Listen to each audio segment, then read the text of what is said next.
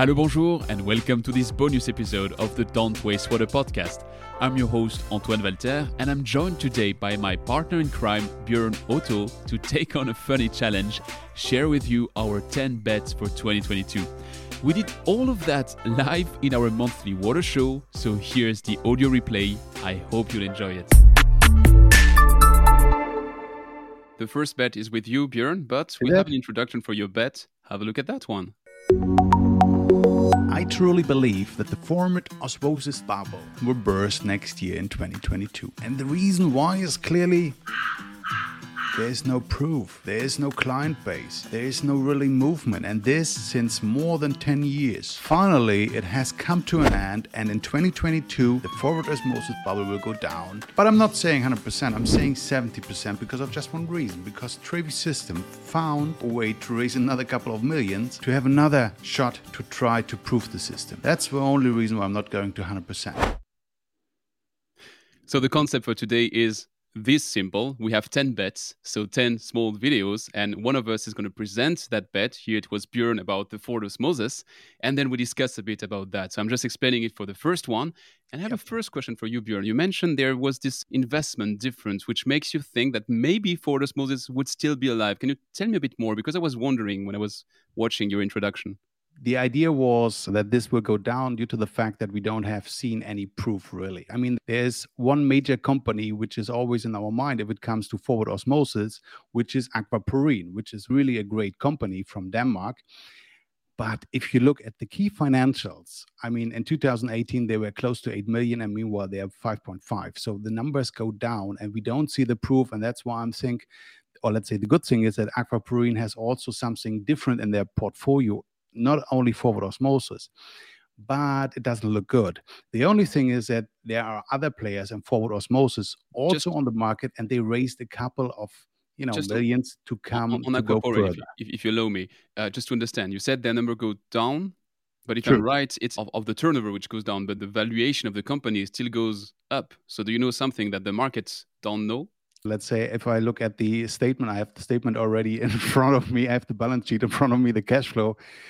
It is not so good. And all other forward osmosis companies look same. So the question, is there something happening over the next years, in the next time, in 2022? Definitely something will happen. As I said, the good thing is Aquaporine has more in their portfolio than just the forward osmosis, because I believe in the concept of this company. They are really great. But forward osmosis, from the technology point of view, I'm not sure anymore. Okay, so if I get you right, forward osmosis will be a dead horse next year. And why 70%? The reason was only, due to the fact that Trevi was raising another, I think 10 millions, was it, for their forward osmosis technology. Maybe we extend a little bit the period of time, but we will reach the end one day, and the one day will be not far away, I would say.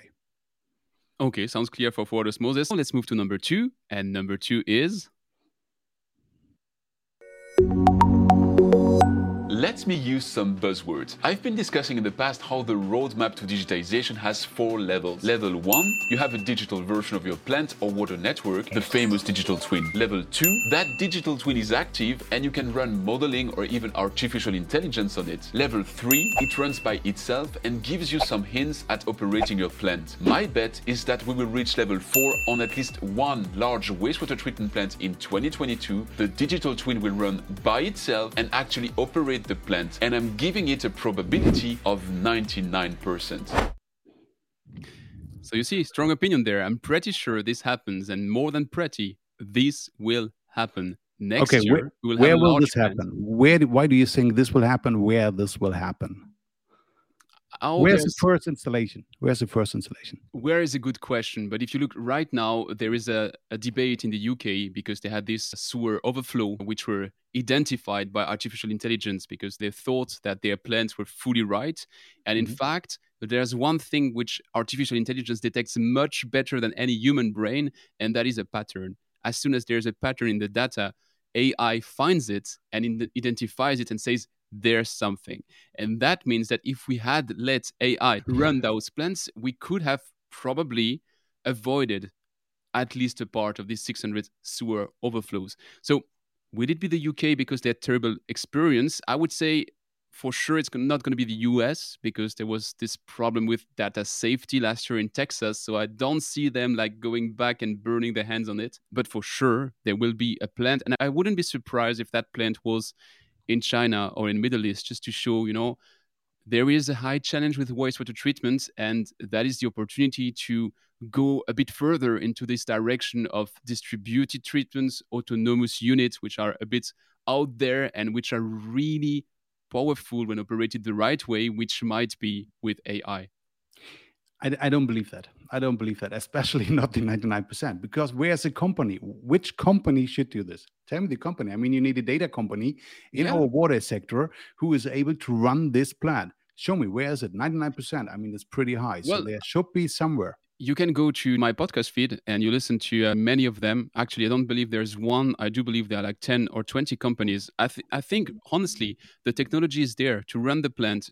So far, they are limited by the acceptance of the market. I mean, going to the level 3, it's about telling everyone, you should be moving that valve. You should be adding a bit more of that. You should be putting a bit more of oxygen in your biological tank. You should be putting a bit more or a bit less chemicals. So today, we already have the tools and the software to do that. The only difference is now to say, instead of advising the operator to do it, let's do it and tell the operators we did it. And then the operator has still the choice to say, no, wait, I correct it. But spontaneously, the AI, the software, the model, whatever you're using, would be doing it itself. And to quote Imre Takacs on my podcast several months ago, he said, a machine is never going to grease a pump. And he was fully right. So I'm not saying we will be disrupting operators and operators will disappear. I'm saying that maybe the plant can run by itself in the middle of the night, on a weekend, or between Christmas and New Year. Okay, got it. Got your point. I mean, in principle, what I learned during my university time is to design a wastewater treatment plant is not rocket science. So it's pretty simple, right? You have just a couple of parameters and bring them together, and then you know the size, how big the size of the tank, pump, and everything must be. Why such an easy task for AI? Why not going directly into the, tough challenges like industrial water treatment? Why going to the municipalities where you have the regulation issue also? I mean, you have to overcome this. You have to convince the governments, the authorities, and things like this to be accepted in the market. And you already mentioned that you need the acceptance, and you will not get this. Why not going directly into a market where you really have to show the proof? It's a fair point. I'm not saying it's going to happen necessarily in the municipal world. It might be happening in the industry, because in the industry, as you said, you might be a bit less constrained by regulation and you can be a bit more, let's say, innovative, which is now a broad way to say it. But there's also other parameters which come into play. Let's say you're an industry and you do something wrong with the environment, then you go to the press, and there might be other consequences. All I'm saying is that the technology allows it already today, and if we are not doing it yet, it's because we don't dare to do it, and it's about daring. And if you look at the silver wave right now, we are in a sector where more and more knowledge is retiring and a bit less knowledge is entering into the sector. So maybe a part of the solution to the silver wave, and again, I'm not jumping to conclusions saying that AI is going to replace everything. I'm just saying that maybe a portion of the solution might lie in the fact that we allow our tools to help us a bit more. Okay, but I don't see 99%. That means, honestly, you are saying next year it will come for sure. Yes. The only reason I left one person open is because I knew you were going to react that way. I mean, I would love to see one of these plants which are fully automated and operated by AI. So I'm the last one who's against this, but I don't see it so first, because what I see is right now that even the cloud issue is not solved. So the supply companies are fighting against each other what to do with data. And that's why it is the open field for all the Grundfos and Vilo coming to the market and getting the data, because they're acquiring EPCs and OEM contractors. That is exactly predictive maintenance, to get the data. So we are on this stage, and we are not in the fully AI stage. That's 99%. I bet against you. There's a lot to unpack in what you just said. Let's spark a bit of that because I know there's one of your bets which goes into that direction. Yeah, But Luca just Berardi said I said also maybe 2023, 24, not next year. I said it's going to be fully automated. I'm not saying it's necessarily AI. It might be modeling, it might be machine learning, it might be a combination of all of those. I'm not just pouring buzzwords at the problem. I'm just saying that the hydraulic models are around since the 80s, 90s. It's just stupid that 30 years later we're still like, are we sure they can do that? Honestly, I'm an hydraulic engineer. All of these models are making hydraulics much better than I will ever do. So You're extending a little bit your time, all right. But I think we are clear. We all agree against you that this will not happen. Okay, next one, please. okay. I love how you make generalities. Let's move to your third bet and let's take discussion towards the end. Okay, please. I'm predicting in 2022, the iFit exhibition show in Munich will be cancelled. Oh, well, okay, to be very clear, I don't believe that they will be cancelled, but I'm pretty sure there is a high chance it will again be postponed to autumn. And the reason why? I mean, look at Germany, look at the numbers, what happened right now. As well, we do have a new government, and I'm pretty sure that they have new fancy ideas how to solve this crisis here. 50% chances that the iFit show next year will be postponed. How are you, Captain Obvious? Look at the fact that, the numbers are going dramatically up. As well, we have a new government and they have to come with, we really have a new government, right? I think the election is for tomorrow. And they will come up with pretty fancy ideas and new ideas. And I think the chances that iFit will be postponed is pretty high due to the fact that it's in Bavaria. And Bavaria is a hot spot for the COVID thing we have here in Germany. And that's why there's a high chance that this may happen. Other than that, maybe some strong regulations, something will happen, but not as free as, for instance, the Aquatech was last year. That's something definitely will happen. It might be that Aquatech is an experience to them because, finding it quite funny with all the quotation marks. We were at Aquatech. We did our show live from Aquatech. None of us was wearing any face mask, or any kind of stuff like that. And just 2 weeks later, they were talking of lockdowns in the Netherlands, which gives a sense of, the good thing is, let's say the good thing for the iFit show is that it is end of May, beginning of June next year. So it's pretty late, and it is definitely after the spring period. So the numbers will be down, but let's say if they are coming up with new ideas, with new lockdowns, with new laws, it could be that they extend and they will have an impact on the show. So be aware. I'm just saying 50% that something could happen with this show again. I don't hope so because we have pretty big plans for the show, but it could be. So be prepared. Okay, none of us is epidemiologists, so I propose you to switch back to water topics, if that's right with you. But it is a water topic, right? We all want to go there. We all want to meet there. Do you want to reopen the topic of if an exhibition and a trade show is still necessary in 2022? Yeah, but we already discussed it. And the opinion from our audience was pretty clear, right? So they were all happy that they will be there. So you lost dramatically last month. I love how you lie. Let's go to bet number 4.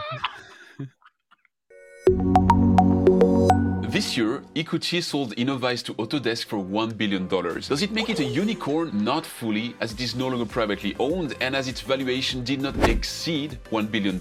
Yet, that clearly shows that with rising valuations, the impossible may become possible. Hence, I'm betting that 2022 will see a water sector unicorn join the list of 925 currently existing ones, and I'm giving it a probability of 60%. Who will it be? That might come in the next bet. Yeah, but the point is, if you're coming with a thing like this, you have to, in Germany we say Hosen runter. That means who is it? Who will it be? Who will be the unicorn? I have a bet, but I would like to hear your names here. Before giving a name, let's be clear what we're talking about. I'm a bit picky by saying that Innovyze is not the first unicorn just because they're at 1 billion and not $1 billion and $1. So I'm really picky with the definition. So that's the first part. And the second thing is that they are no longer privately owned. So that is really being absolutely picky. That being said, the criterion means that it could be one company rising from the bottom and becoming absolutely brilliant and huge, or it could be also your favorite topic, several private company coming together and building something big. And the reason why I'm mentioning that is That's not a unicorn definition. Come on. it is a No. unicorn. I mean, private capital, which is pushing a company, is a unicorn, basically speaking. And if you look at that, was a business model which wasn't that much existing in the water sector in the past. But remember, with the new Suez, we will have a company which is the third largest company and fully privately owned by private capital. I don't say Suez is that unicorn. I'm not cheating with that. I'm just saying that when the biggest companies out there start to adopt that model, it means it gives like the way. And if I remember right, there was an article from Global Water Intelligence a couple of months ago, which was predicting that private capital's engagement would be doubling over the next decade into the water sector. I don't know how they back that. I don't know what's the data which tells them it's going to double and not multiply by 10 or divided by 2. But I'm just putting that here. It sounds like there is an appeal for that. It's no longer necessarily if you're building something, you will be acquired by a very large company or go to an IPO. It sounds like the third way of building a unicorn is something which becomes one of the targets. And to give you a spoiler into my tomorrow's interview with Luke Butler from Catium, what he said at the very end of the interview is, it's not a matter of is it possible, but it's a matter of time. And he was speaking of his own company. I bet you Catium is not going to be the unicorn for 2022. They might be on the longer run, but it's a bit too short for them to become a unicorn next year. But when that mentality starts to pour down within the water industry, I think that can make a big difference. You know what? You're talking about unicorn and you're coming again with these French company names. So I'm not sure what is wrong here. I mean, if it is, let's say, if it is a unicorn, it must be something disruptive. I mean, this is really what we are Doesn't have looking to be. for, right? Yeah, but this No. is everybody has. Yeah, you are talking just about the financial perspective. But let's say Suez to be a unit to put in one sentences with unicorn, I think that is not the right way. So, No, for I instance, think what you have a wrong I definition tell of you, innovation. I give you a name. I give you a name because I'm pretty clear more than you are, because a disruptive technology is a technology who is able to enter into the market and all other fall apart. And that could be, for instance, the online monitoring for bacteria. That could be one market because there's one company who's able to measure bacteria in a second, and others take 2 to 3 days. So this is disruptive. This is something completely new, and this could be a unicorn for 2022. With the company is called Orb, right? So this is a company you should put on list and not Suez again. Come on. No, don't make me say what I didn't say. I didn't put Suez on the list. I said private capital is coming massively into the market. And I think we have to be clear about the definition of innovation. Innovation doesn't have to be disruptive. Innovation is not Archimedes coming out of his bath and saying Eureka and walking naked in the streets. Innovation can be something which you had in the past and which you do slightly better. And that slightly better might be already very different to the market. Look at the example you're giving. There's already tons of ways to measure bacteriological activity in water, but not in a second. The company you're that saying is the point. Not in a second. Yeah, but that's my point. That's not disruptive. That is continuous innovation, and that's absolutely fantastic. Don't get me wrong. I'm just saying, don't think that it has to be a Uber. There will never be a Uber in the water sector. It's not. We are not this kind of sector, and it's absolutely fine that way. It's just that the unicorn we will see in the water world will be one of these. I mean, I said it because right now there's 925 unicorns.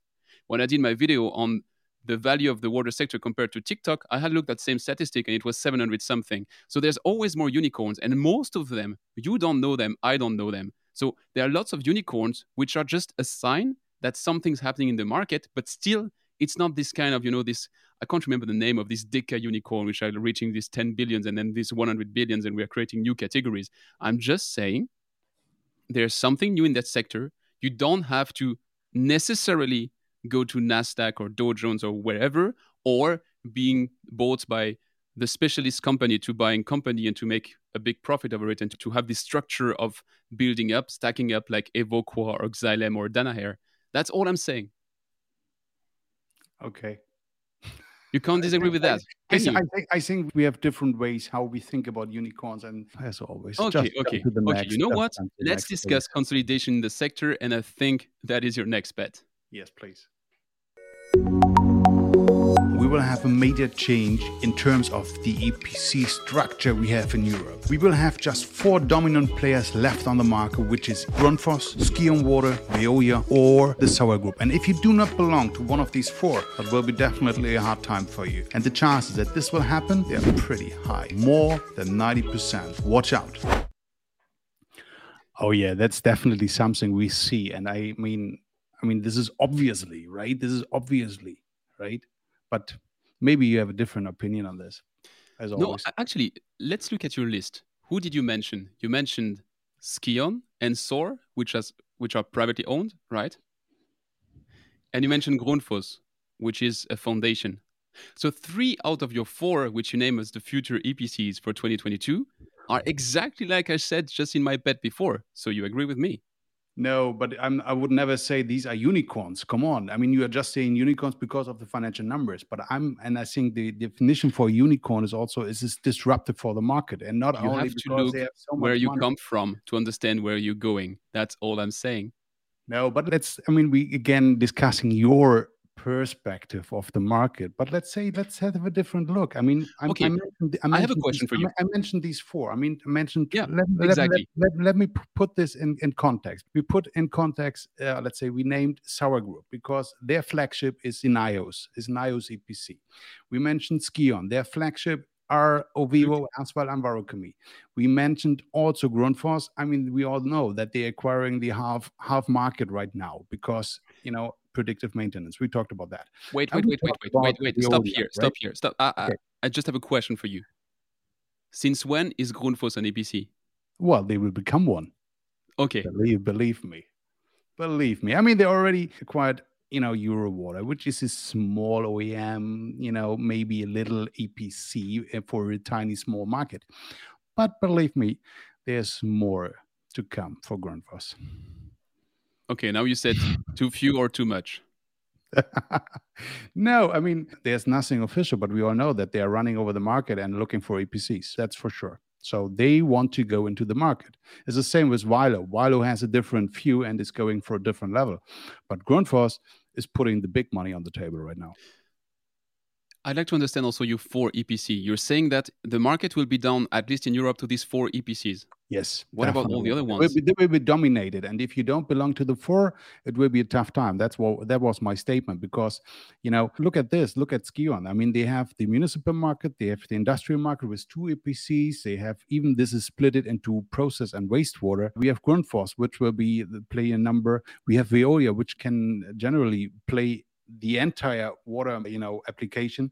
And we have the Sauer Group, and the Sauer Group with Nius. Even they are very focused on wastewater, but even they can do a lot of other things as well. So if you don't belong to them, it will be tough. So you're saying if you're Waterloo, if you're Suez, you're in big trouble for 2022? I mean, Wabag here in Europe doesn't play any role, for sure. I mean, they play a big role in Switzerland, maybe a little bit in Austria, but for the rest of the country, they don't play a big role. They are very strong in other countries, especially in India, because it's an Indian company, meanwhile. So Waterloo definitely will be a tough time for them. That's the right example you picked. Yep. And Suez? We don't know what will come with Suez. We have no clue. And I'm pretty sure, because I have a French colleague and friend, he's updating me all the time about the news about Veolia, Suez, and things like this. I'm pretty sure something today will happen, and he will tell us again about the news of Veolia and Suez. Okay, but let's stay for now on this question of what we see coming in terms of consolidation. I think that's my next bet. So let's move to that one.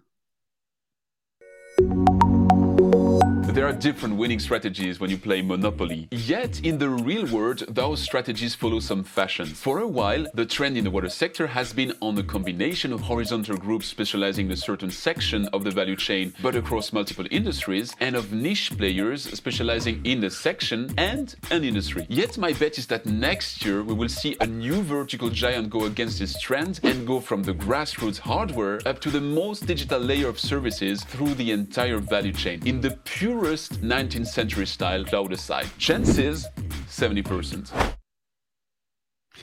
So actually, what I'm saying here is that we might see a new giant, which is going to go vertical. Which, if I take your list of 4, which you gave just before, would be the case, for instance, for Grundfos, if we assume they become an EPC. I'm not saying the giant will be Grundfos. I'm just saying that this strategy, which sounded to be a bit gone for a while, seems to be back with the vertical of going from really the bolts and nuts up to the services and to the operation. And that seemed to have vanished, because if you remember in the 90s, that was a bit the business model of Veolia and Suez, to say, okay, we go on the full vertical. And they had some difficulties with that. So they went a bit, I mean, Veolia stepped down from the equipment business, and Suez somehow stepped down from the infrastructure business. So there were these major elements. And now, I mean, I've been discussing on my podcast microphone with some startups who are really saying, okay, we go against all the advices in all the books and we start with the hardware and we try to build up.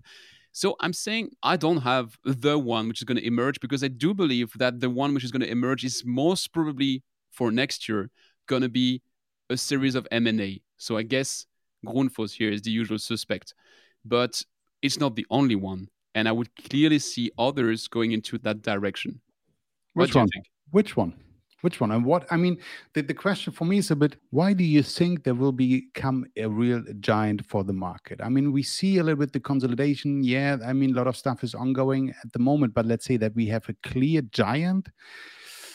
Maybe the Veolia thing could be one of them, but let's say I don't really see this. Why do you think this? I think what changed everything on the vertical compared to the horizontal strategy, which was the dominant one for a while and is still the dominant one, what changed everything is the importance of controlling your data from A to Z, and to be able to leverage whatever small, very little signal you have on your bolts and nuts, and to bring that up to the upper sphere of services. And you know, there's this trend right now to leverage all the buzzwords and all the winds and in the direction where they sail. Because if you look, we had DBO, which was boring to everyone for 30 years. Now we call it water as a service, and everybody's like, wow, we can have water as a service. Yeah, come on. That is the business model of the water industry for a while. But if you start marketing it the right way, then the vertical really makes sense. And yeah, I mean, I don't have. Okay, got your point. Let's say, but it shouldn't be the suspect here in this case. Then, if you really think this will be the case, shouldn't be the suspect really Xylem? Yeah, that would be my other one. Let's imagine Xylem goes into process a bit more than they do today, because they have this full vertical. I mean, it's always the same depending on who you talk with about Xylem. When you hear people, some of them love Xylem and then will tell you it is the example of the company, and some others are a bit more on the hater side and say it's a pump company. So you have to find probably the in-between. But if Xylem was to do kind of the series of M&A they regularly do, and this rotation of asset they regularly do, I wouldn't be surprised that Xylem becomes one of these giants, because they have, for them, this culture of, don't get me wrong with the term, but a Frankenstein of different parts, of different kinds of pieces of the market. So Xylem would have been, honestly, my suspect if you hadn't said Grundfos just before. Okay. So what was your bet? 60% that we get a giant over the next year? To me, it's a matter of time. I'm sure it will happen. It's always a matter of time. But not necessarily next year. I'm saying... But you know that each and every bet you are putting on the table, we bet about $50, right? So if you lose, you owe me $50. Oh, I will owe you a lot of money because I'm taking risk. I'm not saying COVID is going to be a problem, you know. I'm a bit more risky than that. No, but maybe it's important as well to understand what I mean by giant, because what we call giant in the water industry, in another industry, would be a dwarf. I mean, you take a Veolia, you take it against Coca-Cola or Pepsi, it's a dwarf. It's not even Brez Cola, to take an extreme example. What I want to say here is that it's a giant in the sense that it has a meaningful portion of that extremely scattered market. So a giant to me would be a company which is able to go to 2 or 3% of the market, because that would be already pretty different from the way that market works. Okay. Good. Let's see who the giant will be. It will be definitely interesting because we have seen so much over the last months, last 2 years. A lot of stuff was ongoing in terms of acquisition and merging and things like this. And I'm pretty sure 2022, we will see something unexpected. Let's see. What's Good. the Then next? let's go to your next bet. The water tariffs for next year will dramatically go up. And I'm not talking about 2, 3, 4, 5%. No, I'm talking about 20% plus. And the reason why? Simple. We actually do have a global crisis, right? So that means inflation at the moment. We're talking about 4 or 5% here in Europe, even more in North America. But that's just one reason. The other reason is that the electricity will go up dramatically. We are talking about 20 to 30% right now. So the prediction for next year is by more than 80% that the water tariffs will dramatically increase. I have a question for you. When you say the Okay. tariffs will dramatically increase, where? I mean, I'm in principle in Western Europe, definitely. In the Western world, sorry, not only Western Europe. Because, I mean, look at, the numbers I was looking was just the inflation. Or let's say other way around. Let's take this entire story because I got my tariffs in terms of electricity for next year. And guess what? What happened? I have an increase in my electricity for next year of 25%. This is totally the same if I go into the inflation, because the inflation in Germany is 5.2%. The inflation in Europe is 5%. The inflation in the US is more than 6%. But out of the inflation, if you just look to the energy, went up in Europe 28%, in the US 30%. And this goes in line with my bill I got for next year. So that's why I'm saying, and we all know that electricity or energy is a major driver for water production. And that's why the tariffs has to go up. That's why I'm saying this. Okay, the reason why I was asking is that if you're looking, you said Western world, so if you look at the US, in many cities, we are talking about doubling the tariffs. So you say 20%, you say 20% plus, so doubling would still be right. But I'm just saying that right now there is a high speed increase of water tariffs. And I remember we had that discussion around, value of water, and probably that's the most hated video on my YouTube channel when I'm saying that water tariffs should go higher, because in many places, and then people oppose me the fact that, in many countries, they simply don't have access to water. But to me, those are not antagonist things at all. So I'm not reopening the debate. I just wanted to frame it. And if people want to reopen that debate, let's not do it on that show. But whenever you want, I'd be very happy to take the time to explain my point on that. Regarding the water tariffs, you're saying it's going to increase following electricity. Yep. But is it a good or a bad thing? That they go up? Yeah. I mean, it's a bad thing because I have to pay more. Come on. I mean, if I just look, for, let's say, very short perspective, I mean, how could that be good? Give me one reason. I mean, who's getting the money? The electricity, not the water.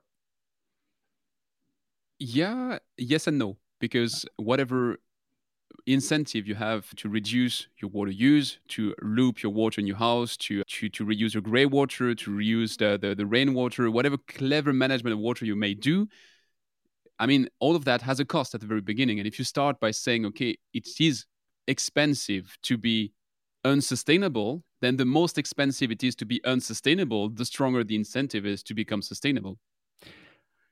Yeah, true. Very true. But let's say I'm pretty sure that with this bet, I'm very close to win my $50 next year. I'm just taking that one because that is exactly what I was thinking. Yeah. What about the Middle East countries? I mean, and I'm not taking just that one. Don't worry, we will go to all the other ones. There's a lot of cool comments in the chat. What I want to say with that one is that is exactly to my point. Desalination used to be extremely expensive. And it was extremely expensive. There was an incentive, to try to make the best out of every drop of water. With the 60 to 70% of the world's installed base, which is right now in the Middle East, well, desalination went, the story, went drastically down in price. And today we are at the point where in those places which are very arid, which have very low levels of water, we use quite a lot of water just because water became so inexpensive.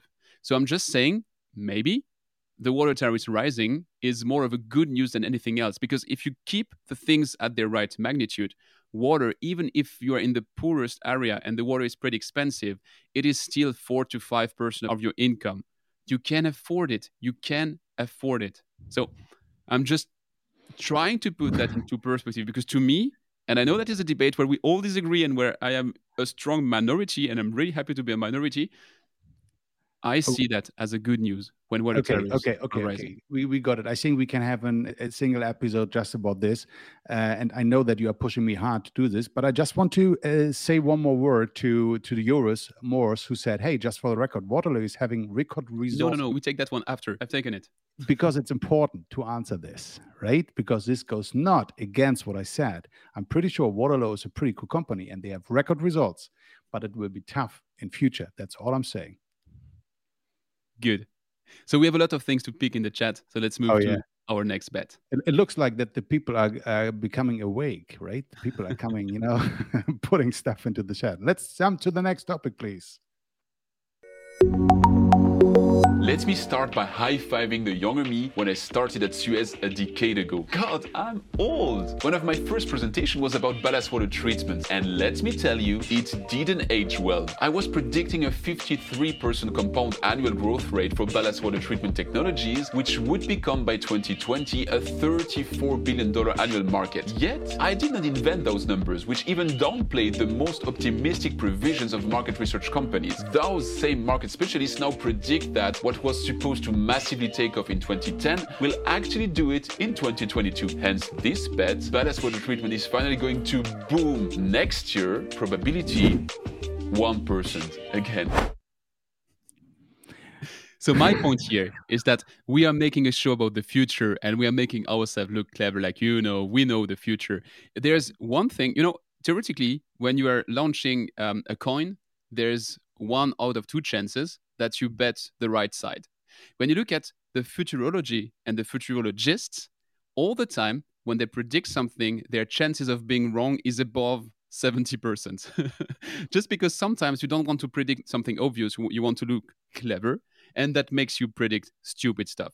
So ballast water to me is the typical example. I really recall every year there are 3 to 10 articles who say next year the regulation is going to come into force, and when that comes, it's going to be billions. And I've seen companies investing heavily into that, and then whether divesting or going belly up and disappearing, and others saying, hey, those guys were wrong because they invested 10 years too early. I'm going into it. And then exactly the same story, which is repeating and repeating.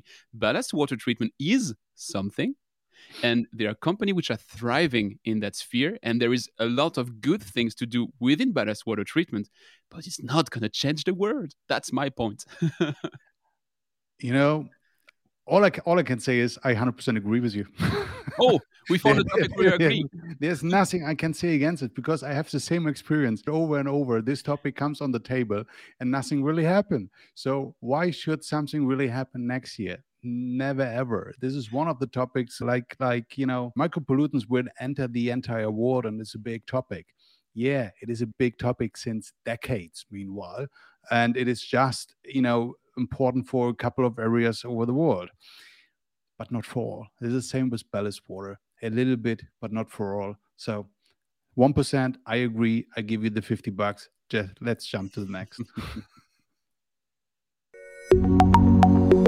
Next year, there will be a disruptive technology which will challenge the incinerator market. Why is that? Because we all know that the sludge industry right now is under evaluation. We need to find a technology to get rid of the sludge because we can't bring them anymore to the fields. And right now, we have just mono incineration who's dominating the market. I'm betting that next year there will be a disruptive technology who will challenge the incinerator industry. And the chances that this will happen, I think 10%. We are a very conservative industry. Yeah. So everybody sees that we make the same jokes. So, yeah, but you saw my video first, so you copied my joke, right? So anyway. By the way, I saw your video and I saw the title that we had scheduled for that bet. And honestly, I'm not sure I understood it. Can you just explain your bet? My bet that a disruptive technology will come up next year to go into the sludge market against all the mono and, incineration technologies. That's the link I don't understand. The link between sludge and incineration. Oh, okay. Pretty clear and pretty, obviously that you don't get it again. The point is that, especially in Germany, we have a novellation until 2029 that you can't bring the sludge anymore to the field, that you can't use it anymore as fertilizer. And at the same time, you have to recover the phosphorus. So it's a clear way forward. It is written in law. So from 2029 on in Germany, it is by law that you can't do this anymore. So what to do with the sludge? Incineration is the most appropriate way, because meanwhile, or let's say until now, 70% of the entire sludge, and we are talking about 1.4 million tons of sludge, will be incinerated. So that means about the 30%, which is 500,000 tons, they need to be a solution. So, and the clear way forward is due to the fact that we have, we don't have the capacities, but on each and every corner, we find mono incineration technologies, or let's say not technologies, but plants where you can bring the sludge to burn it. And I think there are other pretty cool technologies like, degassing, pyrolyze, carbonization, which you can use also to, to get rid of the sludge and to more phosphorus out of it. But I think due to the fact that we're talking about Germany, we're talking about regulations, and that's why I think the chances are pretty low.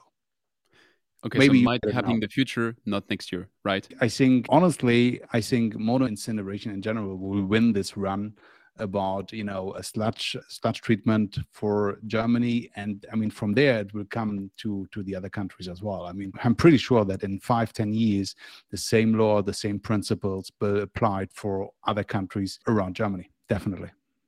Okay. Last bet? Oh, is it last one? Okay, yeah, let's go for last it. bet.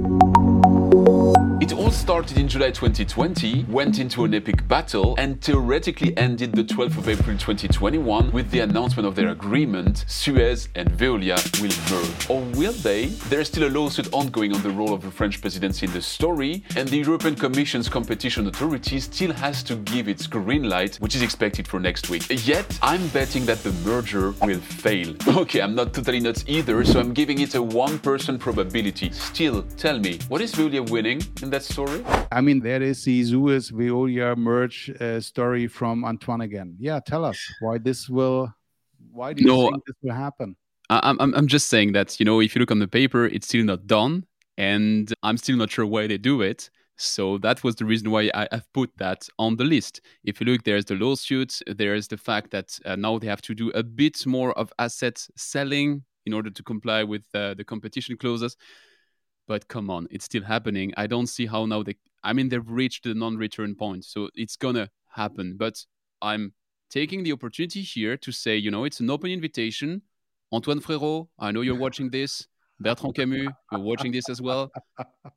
Just give us a call. We take you on that microphone, and we want to understand why that merger and what's in it. What will it become? Because honestly, I might be stupid, but I'm still not sure I understood that one. So that was the reason why I've put the bet here. Let's take another bet. I mean, it's a little bit out of what we have discussed, but why not taking the bet? How long would it last? How long this merger will last?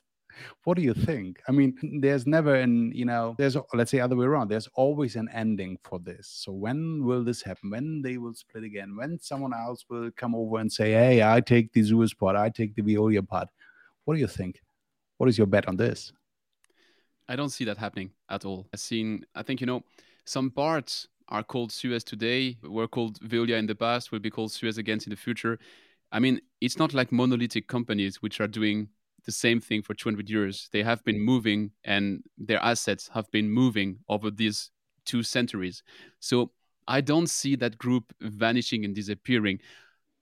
If I was to look at something which is really exciting to me, it's what is the new Suez going to do? Because the new Suez is not like a dwarf neither. It's the number 3 in the world. And it's like, they're starting off fresh. Of course, they're losing very important parts of the group, not discussing that. But they have an opportunity to reshape something. When you were working for Suez, and I was working for Suez for a while, it wasn't like you had a chance to change everything and to turn the tables. No, it's like, they used to have an arm and a foot, and those are gone. So they have one arm left and one foot left, and they have the ability to decide what they want to regrow. Maybe it's another arm, or maybe it's something new. So I would be kind of looking forward what's happening there. But let me not ramble too much on Suez. Let's take a bit on what we have into the chat. And I've seen one very interesting one, which was about Do we have a bet on atmosphere generated water I technology? was so pretty sure that you picked this out because this is definitely your topic. So I leave the stage yours. It's not my topic by It essence. It's is your just that, topic. You're always coming with this. If we have our editorial meetings, you're always saying, "Hey, we have to talk about this. We have to talk about this." well, Here it is. Now it is your stage. You have 2 minutes. Come on. so let me just reframe what it is. Right now, as we speak, if you've ever been to Geneva, you've seen the Geneva Lake, and there's about 2 times the Geneva Lake, which is floating in water above our heads at any point of time. So it's like a lake of water, which you can tap into if you have the right technology. And the right technology happens to be not that complicated when you think of it. If you've ever seen a cooling unit, next to the cooling unit, you have some water, some condensate, and that's exactly how you produce water from air. So the base technology is simple. There's water everywhere. The full question is how efficient it is. And, I've been discussing that with Nafkaran Singh-Bagar on my microphone on the podcast, how Akvo is doing that. And what he was showing, and I was not just repeating his marketing, I just watched the figure, and it's that it's more efficient in terms of cost than bottled water. But that opens another debate.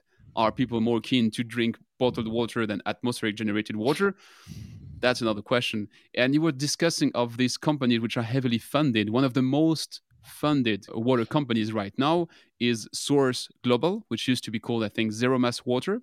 And they are doing distributed atmospheric water generation. So they use solar panels, so they're fully off grid. They were roasted by Global Water Intelligence, which was naming them the most inefficient water technology there is on Earth. So that is one thing. Why all this hate? I remember the title. Why all this hate? Yeah, on the other end, they are backed by Bill Gates, Jack Ma, and Jeff Bezos. So I guess when you have this kind of backing, whether you're very good at fundraising or there must be something in your technology. So honestly, I'm making so many calls today, but if someone from Source Global wants to come on that same microphone in between Björn and me to discuss the point, would be interested. But just to say, yeah, there are various shades of gray. Is it the future? Honestly, it's the present. Those technologies exist, and they are not that rocket science. So would it be a solution for places which have electricity and don't have water?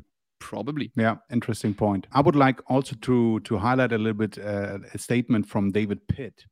He said water and wastewater efficiency should be penalized, carrot and stick. And we mean he was somehow fighting against Wiz Sheldon in our chat.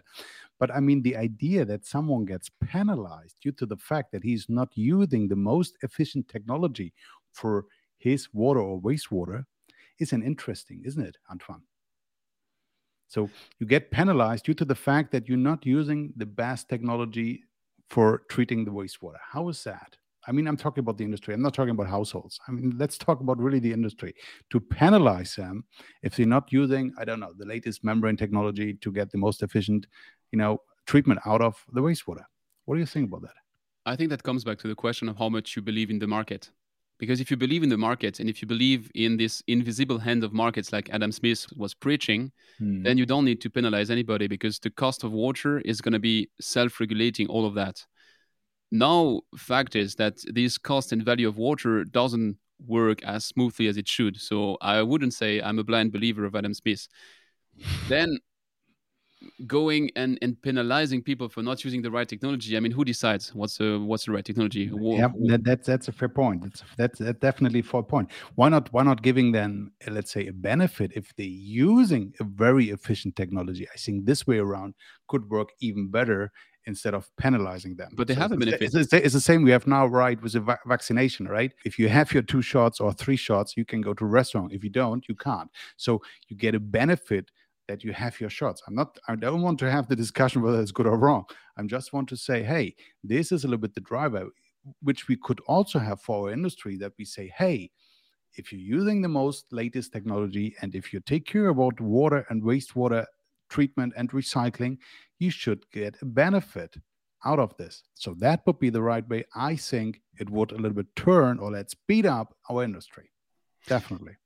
I think there's one element here, which is because honestly, you already get the benefit. If you're using the latest technology, then chances are that the efficiency is paying you. The question is, what is the return on investment for your investment? Invest on that. If you don't have the money, right? If you don't have the money to invest, then you can't get the latest. So I can't. That was my point. I That was I exactly my can't point. afford a Tesla because the Tesla's pretty expensive right now. Even if that would be the best technology for our environment at the moment we have. Yeah, but the question to me here is how liquid is the market? How can we help people to invest? And I don't think we shall penalize or we shall subsidize. I think we shall make money available. And right now, money is like the cheapest it ever was. So it's of a golden opportunity. You should be, if you have the project to make a very clever solution, which is reusing the water, which is, we don't have to subsidize you for doing that, because on the long run, it is going to be cash positive for you. But what you need at the time of you start the initiative is you need to have sufficient investment money. And that is something which you see with the water credit initiative from water.org, which is helping the poorest country to do exactly that, which you see with the development banks in many countries, which is helping them to do exactly that, and which I hope will be the end idea of the infrastructure bill in the US and of the big plans which are ruled out right now in Europe. It's make money available for people who want to do good, and don't be philanthropic with it. It doesn't have to be a subsidy. People will pay back, because I mean, energy costs are not going down anytime soon, and No, water costs are definitely not not. going down neither anytime soon. So I think without blindly believing in markets, you can still believe in them sufficiently to just make money, ideas, regulation, background available for people to go into those latest technology and still strive. True. Pretty true. Yeah. Okay. Oh About yeah. it, I mean, what this you is said about this is what I said, right? Gasification, pyrolysis. There are other technologies who are more efficient, who are more, especially in terms of phosphor recovery.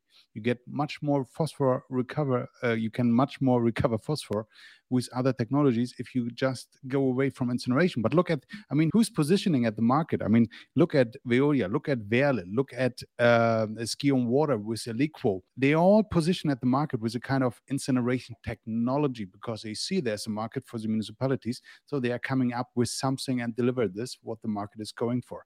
And they are all in terms of incineration, mostly, unfortunately.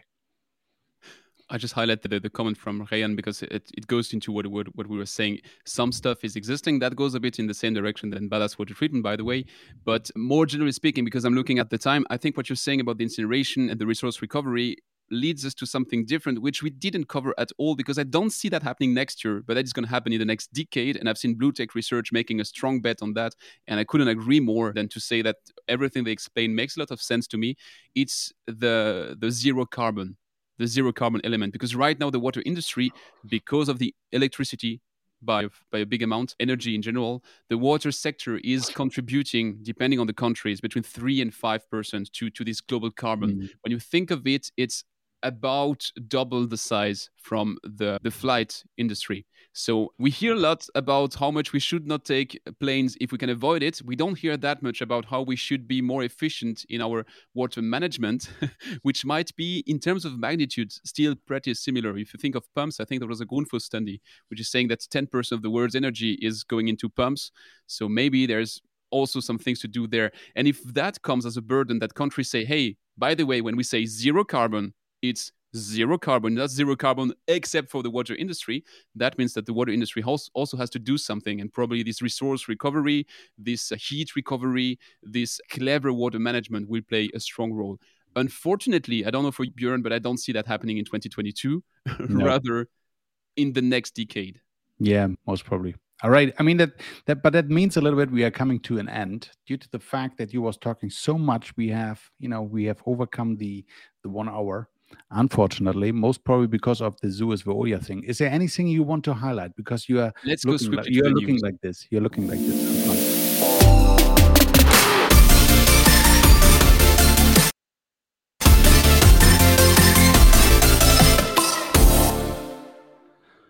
Very short about the news, just to say that we know there's a name for the new CEO of Suez. It's Sabrina Soussan, who's the actual CEO of Dormakaba. So she will become the CEO of the new Suez by January. I just wanted to highlight that, not to talk always about Veolia and Suez, but just because it's a woman. And maybe there are other countries which are a bit more progressive than that. But in France, it's by far not the rule that women get this kind of leadership role. So I'm pretty happy that they took the opportunity, with everything we know about this merger and everything, to put back a woman in charge, because that same group was a bit forward looking in the past, having Isabelle Cochet as their CEO, who didn't last that much as a CEO of GDF Suez. So it's good to see that the idea that we shall see some diversity and to have this kind of equal places for male and female, that this comes back in the play, and that they appointed a woman as a CEO, which is, by the way, if you look at her path, it's the traditional path you would expect from a CEO. So the thing you can pick as the only thing which is a bit distinctive is that she's a woman. But yeah, it's pretty interesting that you're highlighting this. That, let's say, it's very uncommon, for France, that you have a woman shouldn't in be. charge. I mean, Germany is. I mean, I would never say this, but Germany, was Muti is leaded gone, was Björn. was leaded Muti is by a gone. woman last 16 years, right, and was not so bad. So maybe sometimes you should more often look over to your neighbors. Anyway. Okay, do you have some news instead of trying to make fun of me? No, in principle not. But anyway, there was something new. I just read yesterday that Zanzibar announced a kind of post-COVID rebranding strategy. This was pretty exciting for me, because this island has 1.7 million inhabitants, and until today, just 36% is connected to the water. Households are just connected to the water. And the ambition goal is that they will install until 2023 20 megawatt of installation to have a complete supply with sustainable energy for their water. So their entire water system, entire water supply will be with sustainable energy, with solar power. And that's pretty ambitious and pretty cool. I like it. Other than that, the news are, we have the water show. Yeah, cool. We have an own webpage. You can, if you like, you can also get the mugs. We have some merchandising article. Join us and follow us on LinkedIn, especially. We have a LinkedIn page for the water show. This will be a bigger thing for future. And I bet in 2022, we will double our capacity, our followers, and everything with the water show. Thanks for watching. I share your conclusion. It was a pleasure to share that episode with you again, Björn. And let's see all of you next month. Next month. Merry Christmas. Enjoy the time. Have a good, new year. And yeah, hope to see you soon in January, fresh and healthy and with new energy. Thanks for watching. Bye, everyone. Thanks for joining. Thanks again.